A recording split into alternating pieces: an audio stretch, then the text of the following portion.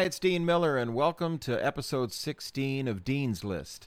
I've been out of commission for a while. I had some surgery on my shoulder. I had a rotator cuff, rebuilt. I guess I'm like the $6 million man. They made me stronger, better, faster.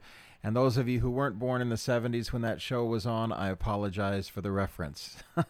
This week I was going to talk a little bit about my music business history. I've alluded to it before. We've talked a lot about songwriting and making records and all those things that I've done in my life. And we've barely scratched the surface, so I think there's plenty of material for a lot more podcasts to come if you're open to listening to them. But today, I wanted to concentrate on a period of my life in the late 90s when I was signed to Capitol Records. Now, the music business was very different then.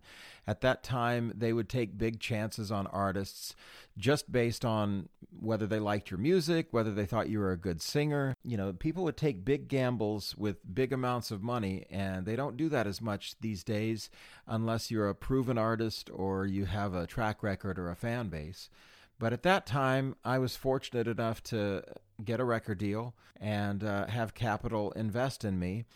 There's a separate story that goes with this that I won't go into, but Garth Brooks was on the label at that time, and they kept hiring and firing the staff based on what he needed and wanted for his career.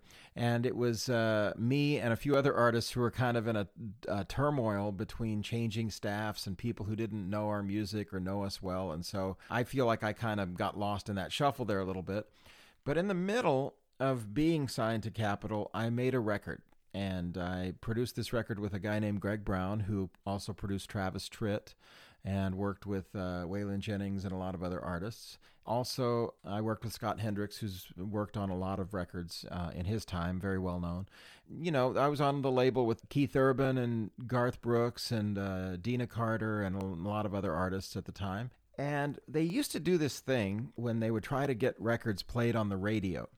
Now, radio is where we all try to sell our music and get it heard by the public, or it was at that time. It was much more important to get your song on the radio. And they would take these artists and they would have what they call showcases. And so they would put these showcases on in different places, and then they would fly radio programmers out to these cities or these travel locations or exciting places, and they would kind of wine and dine them, and then the artist would put on a show, and they'd try to impress these guys from the radio so that they might add your record. And even at the time, it seemed like kind of a futile exercise to me because these guys get free trips and free meals and free everything on the hopes that maybe they'll play the record, but there's no guarantee they will at all. So it's just a big gamble, and it was a big flood of money they put out there.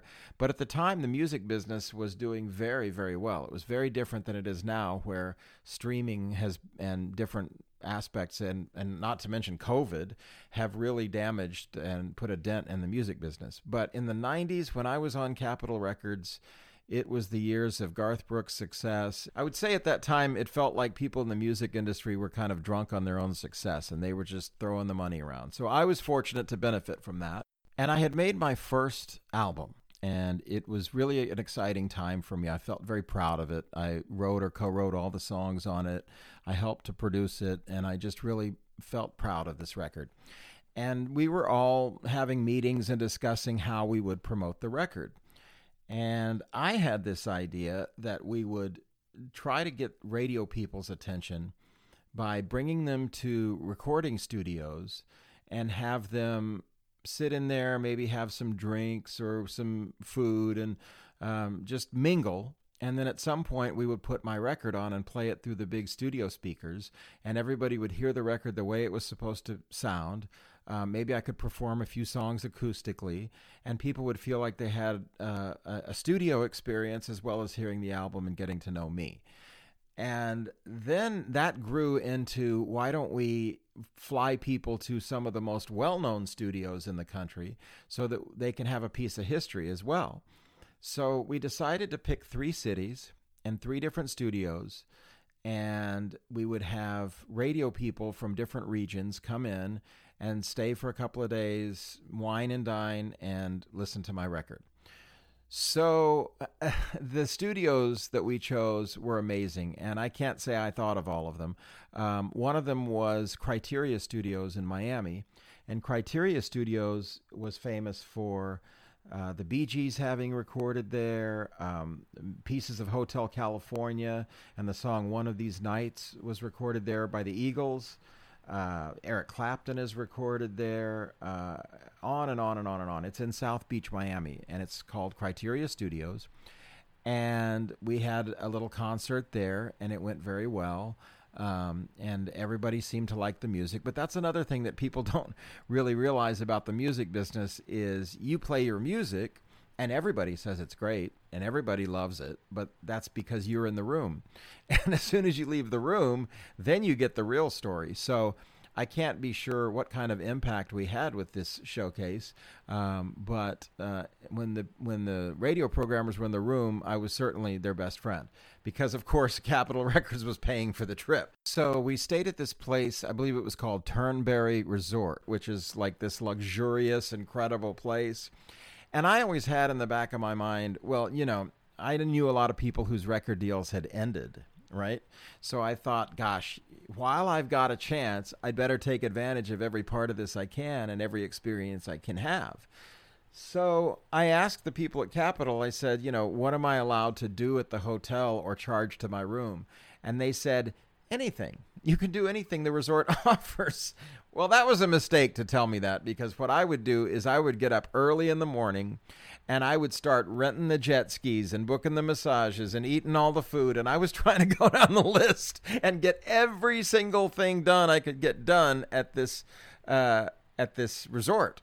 I mean, I'm telling you, I ate lobster and steak and everything else, including they had cookies in the lobby, and I had a couple of cookies, and they told me they were $4 a piece. So I lived pretty high on the hog for about 48 hours. The next showcase we did was in New York.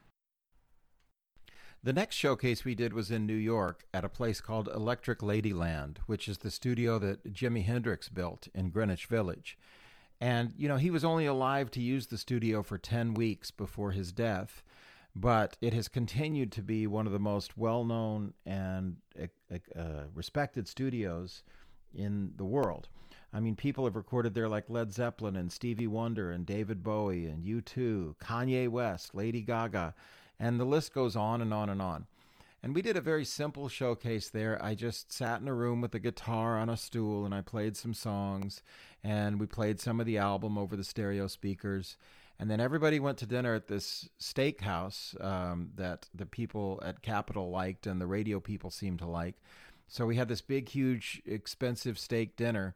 And one of the things I remembered most from that night was my producer was there, and he was talking to one of the radio people. It was a woman from Colorado, I believe. And she was explaining to him how when they received the records, they would play them 5 to 10% faster than they were sent to them to make the music sound, quote unquote, jazzier. And, I really think that the thinking behind that was also that if we play the music faster, we'll have more time to play advertisements and sell more advertising in a day. So I think that was really more the consideration. But my producer said to her, well, that's good to know, and I appreciate that. If I produce the records 10% faster, does that mean that you don't have to jazz up the speed when they get to you? And she just looked at him dumbfounded. She didn't get the joke. But for those of you who don't know, don't take a person's record and play it faster or slower. It arrives to you the way the artist intended it to sound. So leave it alone, okay? But that was a pretty exciting experience weekend in New York. I believe we also visited the record plant, which was another studio. I think it's defunct now, but I know John Bon Jovi actually worked there before he was an artist. But yeah, we just visited that studio. I don't think we did much there. But my memories, these are 20 years old, so I don't know. But the big exciting part of this showcase to me was we were going to go to Capitol Records in Los Angeles. And unfortunately, the studio was booked at that time, and we were not able to use it for this showcase during the time we needed it. So the person booking it asked the person on the phone at Capitol, do you know any other cool studios with a lot of history? And she said, well, there's Skywalker Ranch, which is outside of San Francisco, and that's George Lucas's place. And they do all kinds of records there, including movies and stuff. It's really cool. So I didn't know until this point that you could call Skywalker Ranch and book their recording studio, which Capitol Records did. And we had this giant showcase at Skywalker Ranch in California. It's in, I believe, Marin County, which is outside of San Francisco. I may be wrong about that, but I know it's outside of San Francisco. And it was a little bit of a drive. So Capitol booked like 10 limousines, and they all came to the hotel to pick up all the radio people because, of course, we're trying to impress these radio people enough to want to play my record. So we booked all these limos and Skywalker Ranch, and off we all go. And I got to go in the big studio where they record all the John Williams orchestral stuff for movies like Star Wars and all the big, huge, epic movies. And also a lot of other people had recorded there, Linda Ronstadt among them, who, I don't know if people know, but Linda Ronstadt dated George Lucas for a while. They were a couple. Weird side note. But yes, we would go through the halls and see all the gold records that have been recorded there, and it was pretty impressive. And then we got to go and visit the grounds of Skywalker Ranch. So we saw places where sound was edited for films and the lunchroom, and they had like a little city of condos or cottages set up so that people could stay there while they worked. And it was basically a little city in and of itself.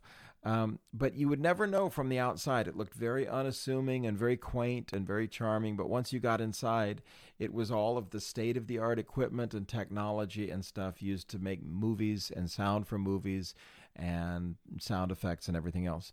So that was my most incredible experience. And I got to perform in that studio on Skywalker Ranch for all these radio people. And then here's the funny thing. You spend all this money, you make all this effort, and then you come back and later find out that a lot of these stations aren't playing your record. They're not supporting you. They're not even, they take the trip, they take the expenses, they take the experience, but they don't reciprocate with playing your record always. And I, unfortunately, fell into that trap. They didn't play my single that we were releasing.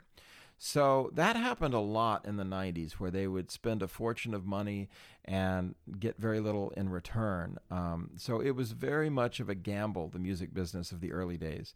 And it's very different now. You really are self-motivated and self-driven, and nobody knows where the next success is going to come from. It could come from YouTube or the internet or Spotify or something else. But the music industry is very different these days. Before we run out of time, I want to introduce our regularly scheduled feature, Shameless Plug. Shameless plug, shameless plug. I'm gonna make a shameless plug. Y'all wanna hear a shameless plug? Cause I'm gonna make a shameless plug. I want to let you know about my new album, 1965, which makes a great Christmas gift. If you want to order a physical CD copy, I am autographing copies and sending them out in time for Christmas. All you have to do is send me a direct message through Instagram, which is Dean Miller Music. It's at Dean Miller Music. Or on my Facebook, which is at Dean Miller Music. Or you can go to Twitter, which is at Dean Miller Music. And just send me a note and I'll send you back how to order the CD, and I'll get it to you autographed in time for the holidays. That is my shameless plug. I want to thank you all for joining me on this episode of Dean's List. It was a quick one, and we'll have more next week. And I hope you guys have a safe and happy holiday. And Merry Christmas, Happy New Year, Happy Hanukkah, Happy Kwanzaa. And if I've left anybody else out, fill in your particular holiday here. See you next time on Dean's List.